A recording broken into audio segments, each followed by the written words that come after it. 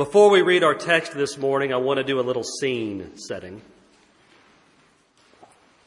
Acts, particularly the first half of Acts, can seem a bit staccato. It's boom, boom, boom, boom, boom, and you can come away thinking these are just a bunch of set pieces and not get the connection between them. And so I want to walk you through briefly the first few chapters of Acts to set up where we are in Acts chapter 4. Acts chapter 1, we have the ascension of our Lord. Jesus in his resurrected body has appeared before the disciples. He tells them to tarry in Jerusalem for a little while. And he says, "You heard from me that John baptized with water, and you will be baptized with the Spirit not many days from now." And taking full advantage of one last opportunity to express to Jesus that they wholly and completely misunderstand what it is he's saying, the disciples look at him and say, "Is it now that you're restoring the kingdom to Israel?" And Jesus looks at them and says, "It is not for you to know times or seasons fixed by the Father by his own authority, but you will receive power when the Holy Spirit comes upon you. And you will be my witnesses in Jerusalem and in Judea and in Samaria, even to the ends of the earth." And then Christ, in a great mystery, bodily ascends. The disciples cast lots, replace Judas, and they wait in Jerusalem. And then the day of Pentecost comes.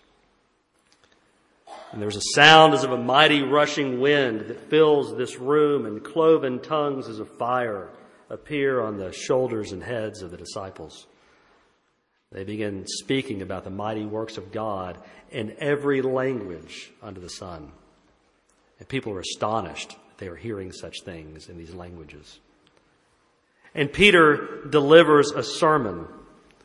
And in that sermon, he tells the people that we live in an age of fulfillment. He preaches about the mighty works and miracles of God. He blames his audience for the crucifixion of Christ, yet says that crucifixion was according to the foreordained plan of God. He preaches that Jesus was resurrected from the dead, and that Jesus' life and resurrection were in accordance with and the fulfillment of the Scriptures. He preaches that Christ is God and King. In response to this, the crowd calls out to Peter, "Brothers, what shall we do?"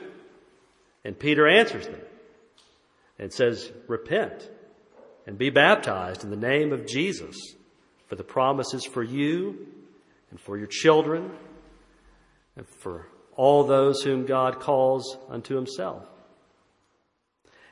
And the Lord added 3,000 people to that church that day. 3,000 people. And those people were devoted to the apostles' teaching, to the fellowship, to the breaking of bread and to prayers, and they were holding everything in common. Then we have Acts chapter 3. And Peter and John go to the temple, and they're there to pick a fight. You recall the last time I preached here, I gave a little nugget to the kids and said the difference between the Pharisees and Sadducees is the Sadducees rejected the doctrine of the resurrection. And Peter and John go to the temple to tell these Sadducees, who controlled the priesthood, about the doctrine of the resurrection that is fulfilled in Christ. And they begin that by typifying the resurrection, coming upon a crippled man lying down at Solomon's portico, hoping to receive alms. And Peter says to him, "Look at me." The crippled man looks up at him. And Peter famously says, "Silver and gold have we none, but what we have we'll give to you. Rise and walk in the name of Jesus." And that man, displaying the power of the resurrection, gets up and walks, and listen, he clings to these apostles. And then Peter delivers his second sermon in Acts. And in that second sermon, once again, To the crowd, he blames the audience for crucifying Christ. He declares that Christ is God. He calls him the author of life. He preaches the resurrection of Christ, that Jesus is the fulfillment of the Scriptures. And he makes a call again to repentance. 5,000 people come to know the Lord that day. 5,000 people at the temple. But again, they'd gone there to pick a fight, like I said. And the Sadducees, who control the priesthood and the temple economy and have a hegemonic regime over that hill in Jerusalem, they cannot abide the preaching of resurrection generally, and they sure won't tolerate the preaching of the resurrection of Christ specifically. They arrest the apostles, and they hold them in custody overnight. And we begin reading in verse 5 of chapter 4. On the next day, their rulers and elders and scribes gathered together in Jerusalem, with Annas the high priest and Caiaphas and John and Alexander and all who were of the high priestly family. And when they had set them in the midst, they inquired, "By what power or by what name did you do this?" Then Peter, filled with the Holy Spirit, said to them, "Rulers of the people and elders, if we are being examined today concerning a good deed done to a crippled man, by what means this man has been healed, let it be known to all of you and to all the people of Israel that by the name of Jesus Christ of Nazareth, whom you crucified, whom God raised from the dead, by him, this man is standing before you well. This Jesus is the stone that was rejected by you, the builders, which has become the cornerstone. And there is salvation in no one else, for there is no other name under heaven given among men by which we must be saved." Now when they saw the boldness of Peter and John and perceived that they were uneducated common men, they were astonished. And they recognized that they had been with Jesus, but seeing the man who was healed standing beside him, they had nothing to say in opposition. But when they had commanded them to leave the council, they conferred with one another, saying, "What shall we do with these men? For that a notable sign has been performed through them is evident to all the inhabitants of Jerusalem, and we cannot deny it. But in order that it may spread no further among the people, let us warn them to speak no more to anyone in this name."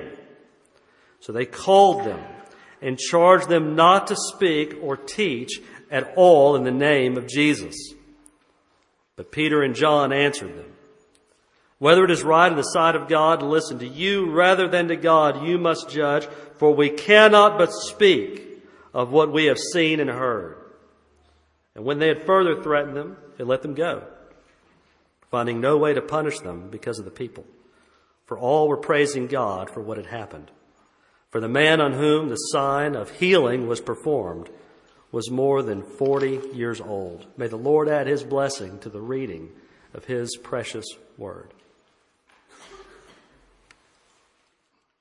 These apostles, having been arrested, have caused a stir. The Sadducean leadership of the temple have called together other elders, other members of the high priestly family. You remember Caiaphas is the one who presides over the illegal trial of Christ and orchestrates ultimately his crucifixion. And they're gathered together to put a stop to this doctrine of resurrection and this preaching about Christ. And they ask the apostles a familiar question. They say, "By what power or by what name did you do this?" Keep in mind, that crippled man is still there the next day. He didn't leave.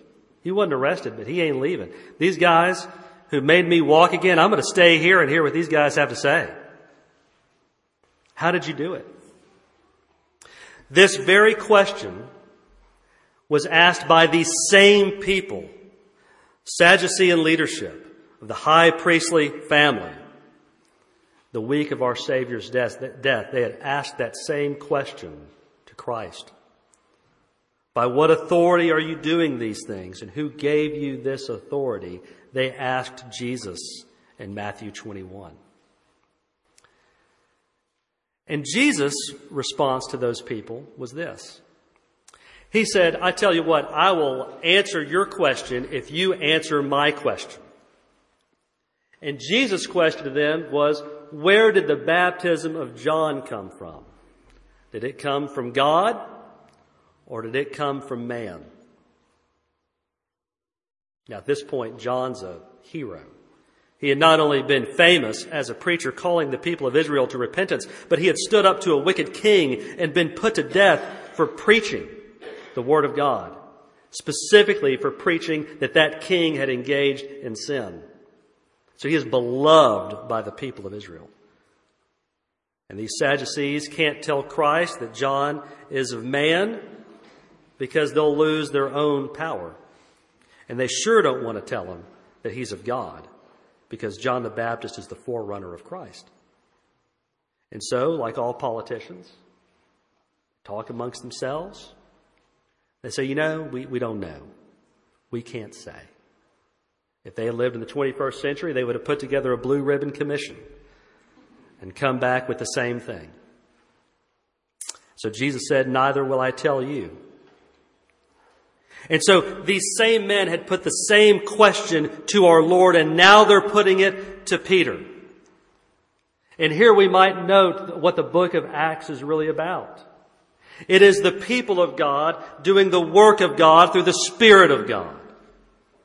They are living out the very life of Christ just as we do today. I want you to look at Peter's response. Peter's response is Jesus. This is how we did it. This is the name we did it under. This is where we get our authority. It is Christ. But I want you to note Peter's posture, his state when he delivers this third sermon in Acts. Peter, we read, is filled with the Spirit. Now, there are a couple things I want to say about that. One is practical, and two is poetic. I'm going to give you the practical first.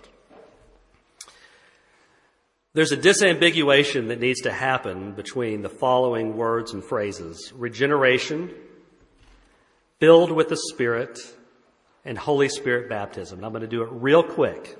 It's a parenthetical in the sermon. Regeneration is how you're saved. It is how Abraham was saved. It is how everyone has ever been saved who ever was saved. It is how everyone will be saved in the future if they are saved. Regeneration is taking the old heart and giving you a new heart. Regeneration is our Lord making you into a new man. It is giving you faith, for by grace you have been saved through faith, and that not of yourselves. It is the gift of God. That is what Paul is teaching at Ephesus. It is what he means in Galatians 3 when he says you are saved by faith alone and not by works of the law. And that faith is a gift, and that gift comes with regeneration. So regeneration, that idea precedes the book of Acts. Then you have the idea of Holy Spirit baptism. That's what Christ was talking about in Acts 1 right before his ascension. The Holy Spirit will come upon you. John baptized with water, but you will be baptized with the Holy Spirit. That happens 4 times in the book of Acts. It happens Acts 2 at Pentecost. It happens in Acts 8 at Samaria. It happens in Acts 10 at Cornelius' house. And very mysteriously, it happens in Ephesus in Acts chapter 19 with Paul and the disciples of John. And in each, if you put those together, you will see that that is not the same thing as being saved. Those people in Samaria, when the Holy Spirit falls on them, they're already saved. When the apostles are at Pentecost, they're saved before the day of Pentecost, and so forth. And then you have the way in which Luke specifically uses the phrase filled with the Spirit and full of the Spirit. And he uses that before Pentecost ever happened. So if you go to Luke chapter 1, you'll see that John the Baptist is filled with the Spirit from the womb. You'll see that Elizabeth is filled with the Spirit immediately before she says, Blessed art thou among women, and blessed art the fruit of thy womb. She said it in King James English. And you'll see that Zechariah, John the Baptist's dad, is filled with the Spirit immediately before he regains the ability to speak. And it utters one of the great prophecies of the Bible. And it has one of my favorite verses, one of the great lines, where he says, "Blessed be the Lord God of Israel, for he has visited us, and he has redeemed his people." And that's months before the birth of our Lord. You see that Christ himself is described as being full of the Spirit in Luke chapter 4, immediately before the temptation. You'll see the apostles are described as being filled with the Spirit at Pentecost. You'll see that Paul is described as being filled with the Spirit when he's at Ananias' house and the scales fall from his eyes. You'll see that Paul is described again as being filled with the Spirit when he is at Cyprus and he is sharing the gospel with a Roman proconsul. And there's this magician named Elymas who's trying to ensorcel this man. And Paul won't have a man getting in the way of his presentation of the gospel. And he's filled with the Spirit. And he blinds him, casts blindness upon the magician. You'll also see full of the Spirit by Luke, used to describe people of, you may say, high moral character, or being made more into the image of Christ. So that in Acts chapter 6, when FBC Jerusalem is to appoint 7 proto-deacons to handle a dispute in the church, they're to go find men full of the Spirit and wisdom. And that's not saying that they're saved. That would be tautological. Of course you're going to have men who are saved, but they're full of the Spirit. At the end of Acts chapter 13, you read that the church is full of the Spirit and joy. And at the end of this chapter, you see that the church in Jerusalem is full of boldness and full of the Spirit. So when Luke uses the phrase filled with the Spirit, he uses it in 2 ways. One is a particular empowerment. That's what we have here. And 2, as people being conformed more to the image of Christ. So that's the practical. And if you want to go home with a concordance and be a Berean, you'll see all of that. But I want to give you the poetic. The temple they are at is the second temple.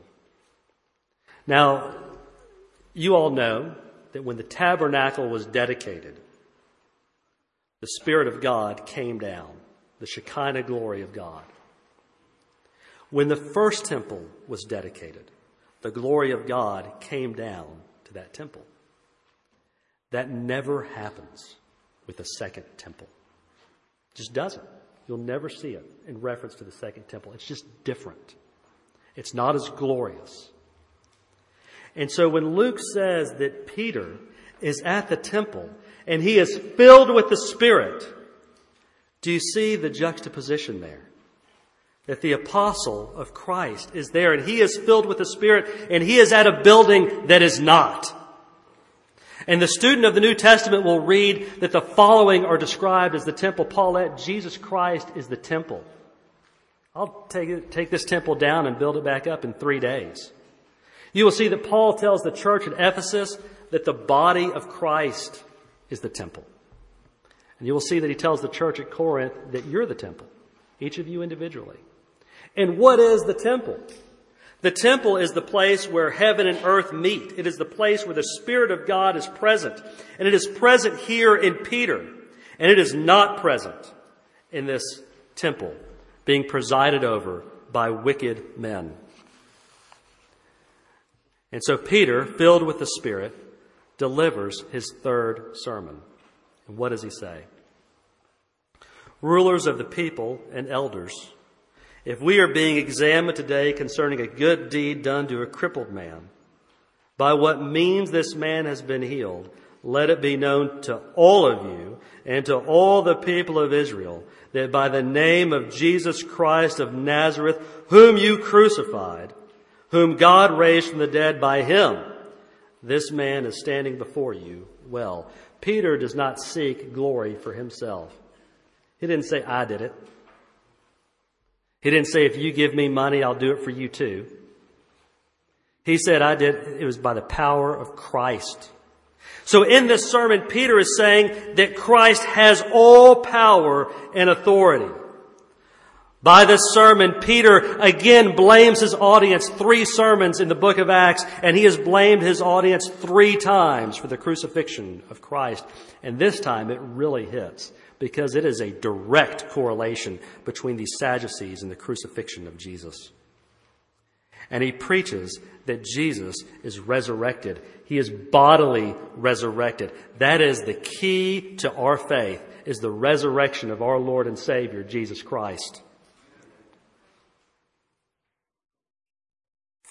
Jesus is resurrected, and therefore Jesus still lives. So that it is by the power of the living Christ that this man is made well. But I want to remind you, again, this is all in response to the same question that these same men asked our Lord the week of his death. And I said earlier a little bit about what Christ said to those Sadducees. Where did the baptism of John come from?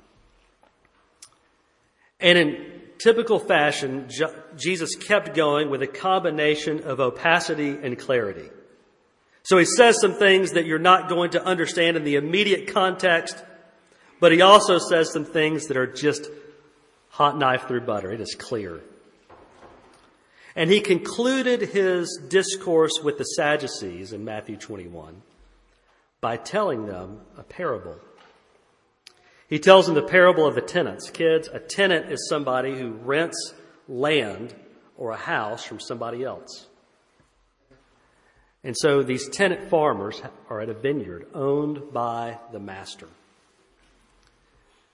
And that vineyard has been fitted with a tower for protection and a wine press. And the time of the harvest has come. And the master of the vineyard sends forth 3 servants to the tenants. The tenants see these servants, and they beat one, and they kill another, and they stone the third. And the master of the vineyard says, well, I'm going to send even more servants this time. The same fate befalls them. And then the master of the vineyard says, I will send my son. Surely they will listen to him. And those tenant farmers see the son, and they say, this is the heir. If we kill him, we'll inherit this vineyard. And Jesus puts the question to the Sadducees, what should happen to these people who killed the son? And he said, and the Sadducees say, these wretches should receive a horrible end. And Jesus looks at them and says, have you read the scripture? The stone that the builders rejected has become the cornerstone.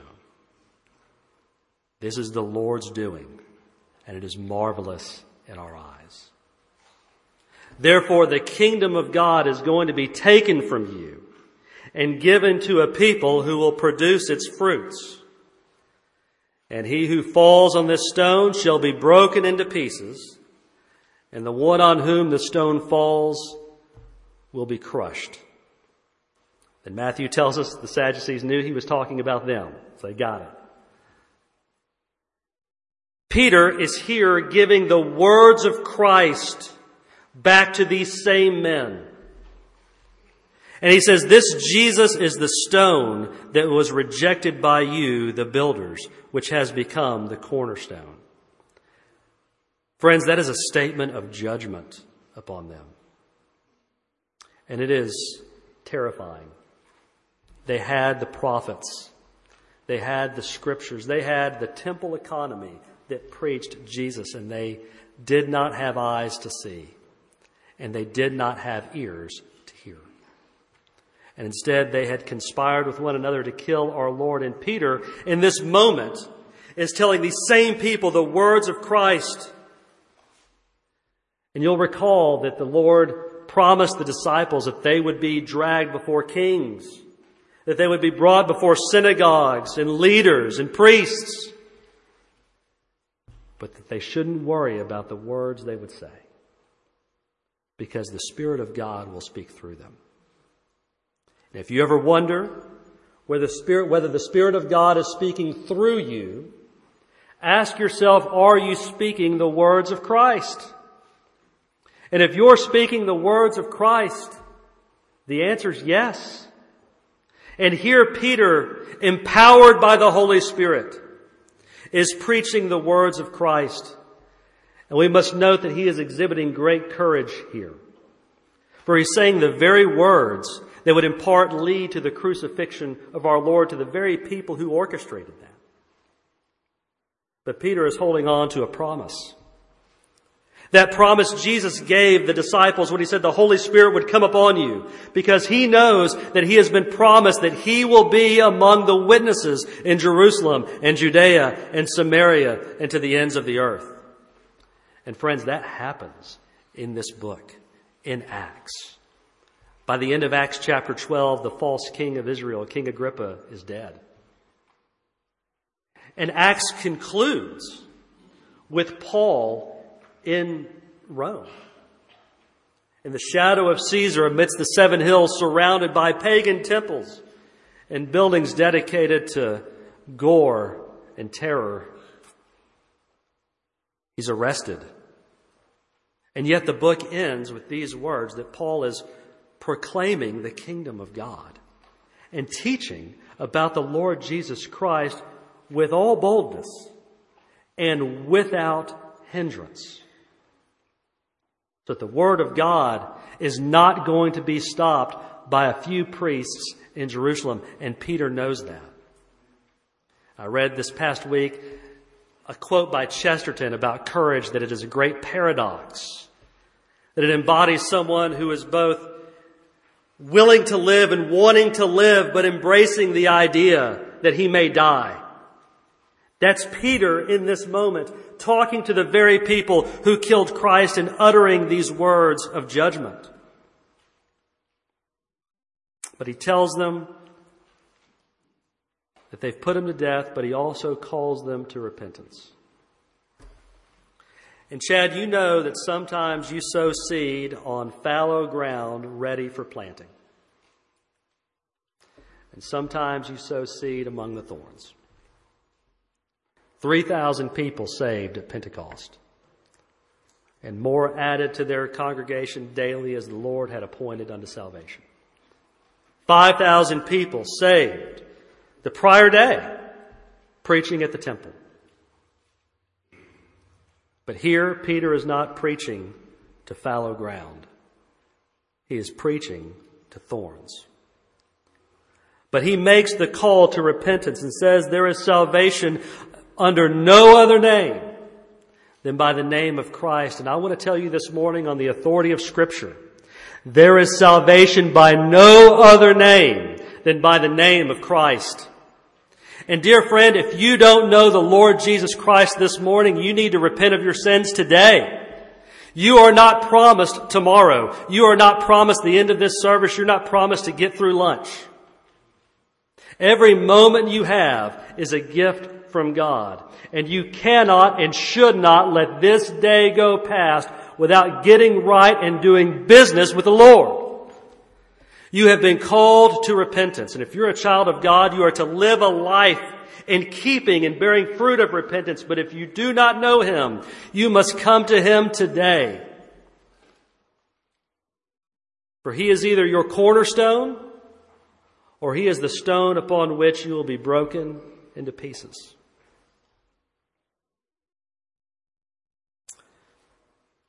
So Peter calls them to repentance. They see the boldness. They see they're common men, uneducated, but they know they were with Christ. Do people know you have been walking with Christ? Do people know that about you? If they don't know it about you, you are not walking with Him. They better recognize Christ in your life, just like these Sadducees recognized that these Galileans had been walking with Jesus. And note the different response from the thorns as opposed to the good soil. At Pentecost, the response to Peter's sermon was, "Brothers, what shall we do?" Here, the Sadducees again go into executive session, and perhaps sotto voce, so that no one would hear, they say, "What do we do with these men?" The response to the gospel is one of two things. What shall we do? Or what shall we do with the guy preaching?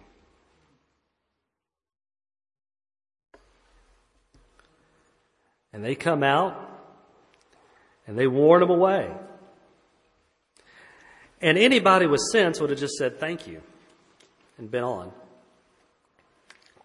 But if there's one thing we know about Peter, it's that he ain't subtle. And so Peter and John answered and said, "Whether it's right in the sight of God to listen to you rather than to God, you must judge, for we cannot but speak of what we have seen and heard." When our risen Lord sees his disciples after the resurrection, he tells them that they are to be his witnesses, to make disciples among every tribe and tongue. It is our job to preach and speak about what we have seen and heard in the gospel. And nothing should stop you. Not wicked Sadducees, not fear of co-workers, not fear of family, not fear of embarrassment.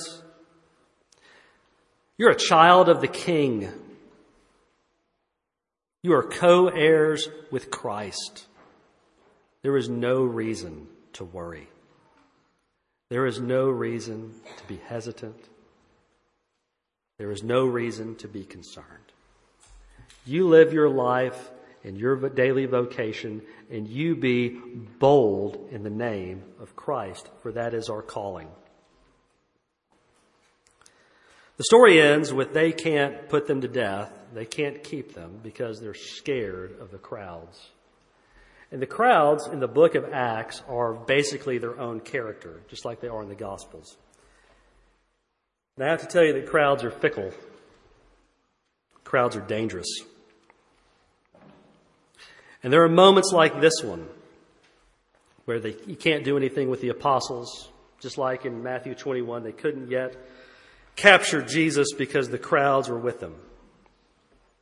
But there are moments in Acts and obviously in the Passion of Christ where the crowds turn.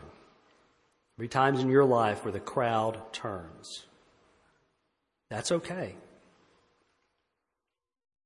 You have a glorious inheritance that you presently possess in Christ. And when that crowd turns on you, you are doing the work of Christ in the Spirit of Christ.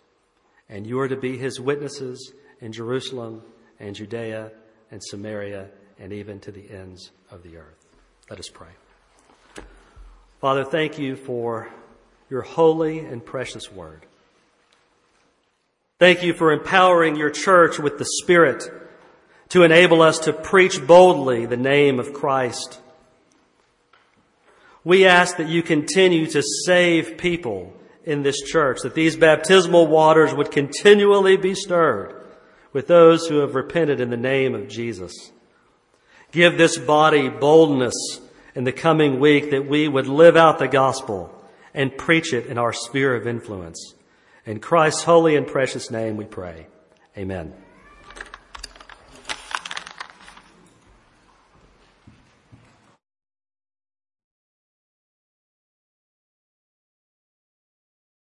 Thank you, Shane. What a wonderful message. He was a little